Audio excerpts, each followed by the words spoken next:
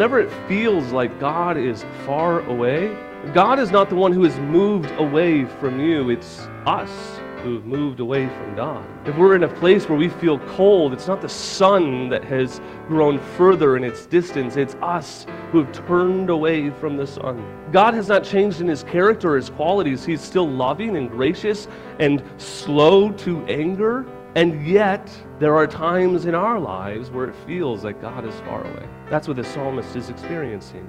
Today on the Songtime broadcast, we'll continue our study in Psalm 83. As we look at this imprecatory prayer, we'll ask a question that is all too familiar to just about everyone as we struggle with this feeling that God is indifferent to our struggle. Stay tuned for that, but first we're going to be talking with Mark Jones once again as we're exploring his book called Knowing Sin. As the many voices come together for that one message, I'm your host, Adam Miller. You're listening to Songtime Radio. This month's Doctrine series is on the subject of sin. How we understand sin actually says a lot about us. Do we define sin as what affects God and how God sees sin? Or do we define it in our own terms? Do we seek to sort of measure what is bothering to us and what's not such a bother? And do we then evaluate righteousness and unrighteousness on our man-centered focus? That happened to be the very problem that Adam and Eve had in the Garden of Eden. They wanted to have the knowledge of God, of knowing good and evil, deciding good and evil, and that is what led us down this path to begin with. Well, this week we're talking about the subject of sin as we're joined once again by Mark Jones. He's the author of a book called Knowing Sin, seeing a neglected doctrine through the eyes of the Puritans.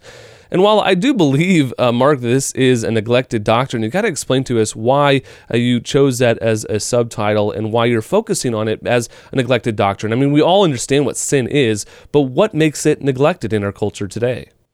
Well, truth be told, I think the publisher liked the subtitle, but I agree with the publisher. I think it is neglected. To me, it's neglected when I hear sermons preached. It's not that preachers won't use the word sin, especially in reform circles. I think you'll hear sin, and especially in terms of Christ dying for sin, but I think it's neglected in the specific manifestations of sin in pulpits and in our own lives. Like, what does pride really look like? What does envy look like? What do the sins of the mind look like?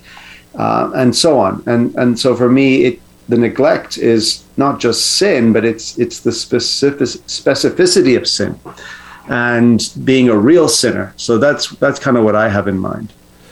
It's an interesting topic, and I think that there are certainly people that go to the extreme of casting blame and disparaging, other churches and other traditions that we don't talk about sin nearly enough. But the trope might actually be true in some cases where the subject of sin is not really popular. People don't want to hear about it. We're going to get a lot more people to listen up to us if we tell them, 7 ways to, better improve your marriage, as opposed to saying, well, you got to deal with the sin in your life if you really want to draw closer to your spouse.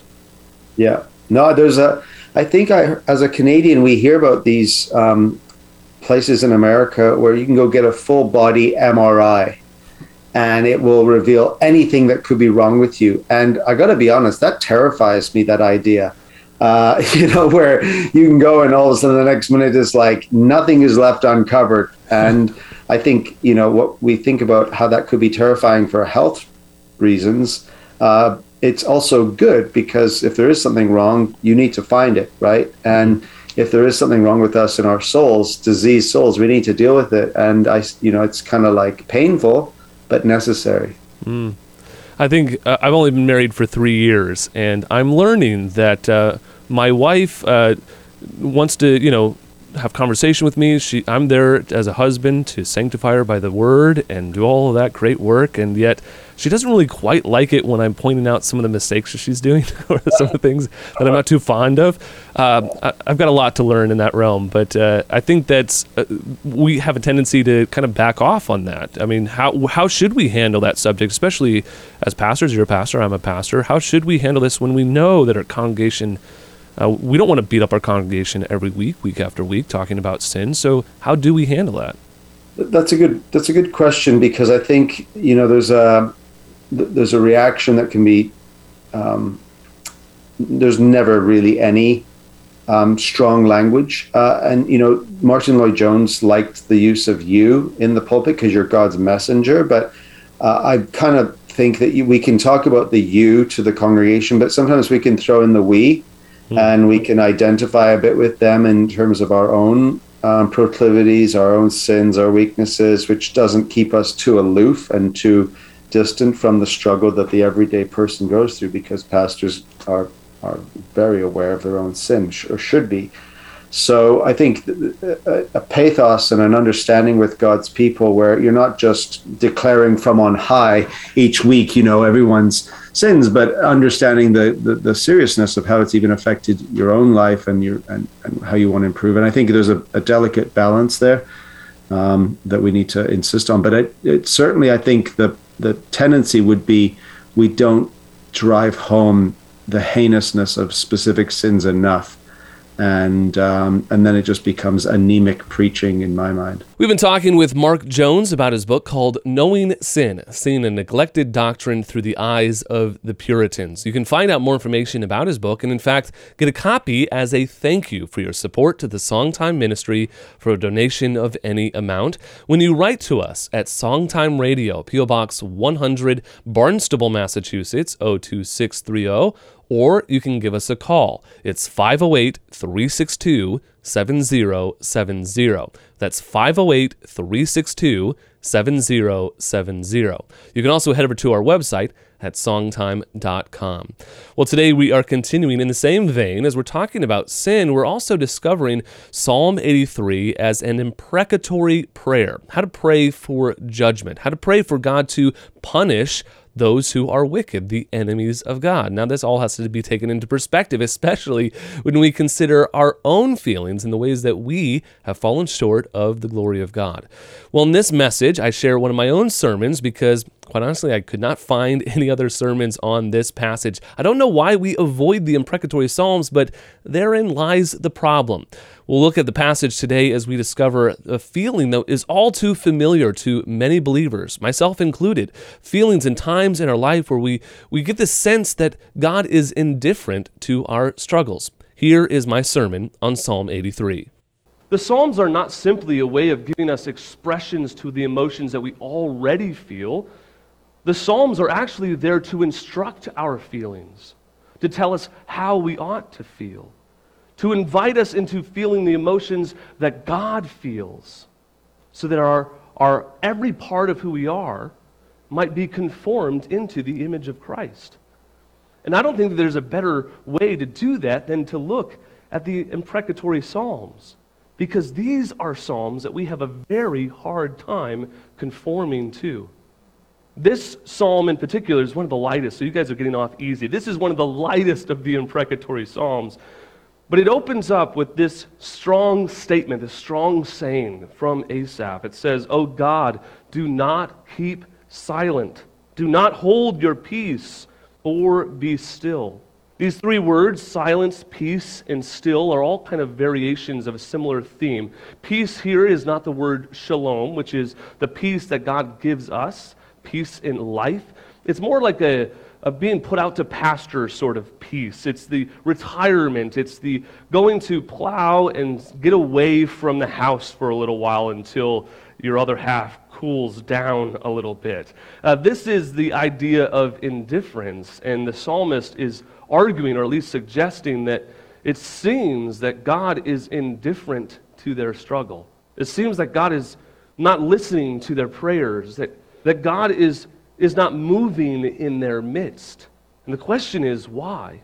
Why in this time and in this place, when it seems that the world is collapsing in around them, does God seem so far away? This is a God who had been faithful to them time after time after time. This is uncharacteristic of God, to remain silent in the time of trouble.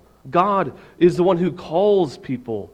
He is the one who leads people. He's the one who shepherds them. So why is it now, in their time of need, that God seems so distant? Well, the answer is pretty clear in the context of this psalm.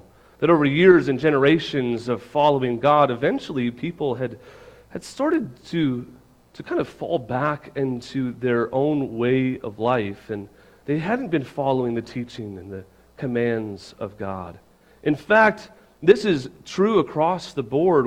Whenever it feels like God is far away, God is not the one who has moved away from you. It's us who have moved away from God. If we're in a place where we feel cold, it's not the sun that has grown further in its distance. It's us who have turned away from the sun. God has not changed in his character or his qualities. He's still loving and gracious and slow to anger. And yet, there are times in our lives where it feels like God is far away. That's what the psalmist is experiencing.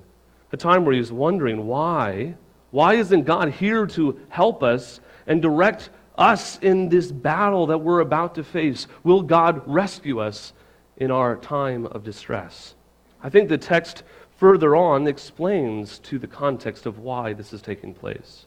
As the next verses 2 through 8, describe this 10-nation army surrounding Israel, ready to attack, as it says in verse 4. It says, "Come, let us wipe them out as a nation. Let the name of Israel be remembered no more." This coalition of armies is made up of 10 nations that had been part of Canaan and surrounding Canaan for many years. In fact, the first 7 of these 10 nations are all tied to 4 patriarchs of our faith. So you have Cain, who was the first son of Adam and Eve. You have the Ishmaelites, Ishmael. You have Lot, mentioned here. And you have Esau. All 4 of them, ironically enough, were people that their parents or their relatives considered to be adequate candidates to be the redeemer of mankind. And yet God overlooked them. And their children, their descendants, ended up becoming enemies of God, a constant thorn in the side of the people of Israel. When Israel was called and commissioned to come into the land, God told them that to drive out all of the people, to purify and sanctify the land. This was the land that God had given to them. And they had some initial victories at the very start. They were doing really great when they got to the wall of Jericho. They had a little hiccup at Ai, but then they moved on and they had victory after victory. And even later on, they had great success in fighting with and for God. But after a while, they grew weary in fighting. The wars dragged on, and the people said, "I have land that I have to take care of. I can't be constantly sending my young men to war." And so tiredness and weariness won the day, and they decided to cohabitate with the tribes already in Canaan. And what started off as a very seemingly peaceful experience ended up turning into a very dangerous threat. Why? Because the people of God had not continued in the plan that God had laid out for them. They had not done the work that God had called them to do. They had gone to an extent, they had worked hard to a certain line in the sand, but eventually they gave up. And that is where they find themselves today. Sin had crept in. This cohabitation had led to a mixing of their religions and intermarriage, and all of a sudden the people had become lost in their relationship with God. They didn't trust Him, they didn't follow Him, they didn't listen to Him anymore. He was not leading them in battle, not because He was not their leader, but because they were not following Him. And that is what led them to the predicament. That they were surrounded now by 10 nations. 2 others of these nations were known as the Sea Peoples, the Philistia and the people of Tyre. These were known as the Sea People. It's part of the Bronze period. It's the dark ages of the Bronze period. We don't really know where they came from. We have a lot of extra-biblical sources, but this has been a deep-rooted relationship with the people of Israel all the way from the very first chapter in the Bible. It talks about how the Spirit of the Lord moved over the surface of the waters. There is an expression there in the context of the people of Israel that they've always feared the waters. The waters always brought uncertainty, and it always brought danger. These sea people had come in and ravaged the land, and it brought a lot of fright, not just to the Hebrew people, but to all of the people in that area. The other one that's mentioned here, the 10th of these, is known as Asher. Asher was the son of Shem, one of the sons of Noah. And Asher eventually established the tribe of Assyria. And Assyria would be a nation that God would end up using as a means of punishing his people who had strayed from the path that they were meant to walk. There's a lot of history here, and that history is really important. It's a reminder that this issue that they were facing is very deep. This was not a surface issue. This is an issue that permeated the soil and something that they needed to do a great deal of work if they were going to be successful and live and thrive in the land. One of the things that I think is really important understanding these 10 armies that are surrounding Israel that I didn't point out in my sermon here on Psalm 83 is that how God answered this prayer. This is a prayer, it's an imprecatory prayer. The psalmist is asking for God to judge the enemies, and God ultimately answers no to this prayer. Ultimately, taking Assyria, using a pagan nation to bring judgment and justice on the people of God who had allowed their hearts to wander and stray. Now, we don't understand or know when this psalm was written, in what context, but we do know that ultimately they would be taken into captivity by the Syrians and the Babylonians, that this nation, Ashur, that the psalmist is praying about, he's praying that God would judge that nation. They'll ultimately get their judgment, but not in the way that the psalmist is asking. He's asking for protection of Israel, but ultimately God has to punish Israel because of their neglect, their waywardness, their heart that had gone to idols and idolatry and all of these other things. And he would use one of these 10 nations to accomplish that punishment on them. It's actually a very stark warning that God would use a greater evil to punish an evil in us, but it is still an expression of God's love. God loves us so much that he will not allow us to get away with sin. He loves his children, and he will punish them. He will chasten them because he loves them, like a heavenly father, disciplining their children so that they learn to hate sin and love God. I hope that you understand this as we continue to unpack this imprecatory prayer. And if you have been blessed today, I hope that you'll return that blessing by sending us a note, a word of encouragement. When you write to Songtime Radio, P.O. Box 100, Barnstable, Massachusetts, 02630, or give us a call. It's 508-362-7070. You can also head over to our website at songtime.com, or you can look us up on social media. Don't forget to tune in again tomorrow. We'll continue to unpack Psalm 83 as we discover that ultimately God is the one who is most offended when we sin. We don't really like to see the stories of God and his judgment and his justice on the world, but without these stories, we don't have much of a weight behind our faith. How can we be like him if we don't understand his fury towards sin? On behalf of everyone here at Songtime and our late founder, Dr. John DeBrine, who has always encouraged you to grow in grace so that you won't groan in disgrace, we want to thank you for listening. From Cape Cod, I'm Adam Miller with our theme verse, Psalm 85, 4 and 7. Restore us again, O God of our salvation, and put away your indignation toward us. Show us your steadfast love, O Lord, and grant us your salvation.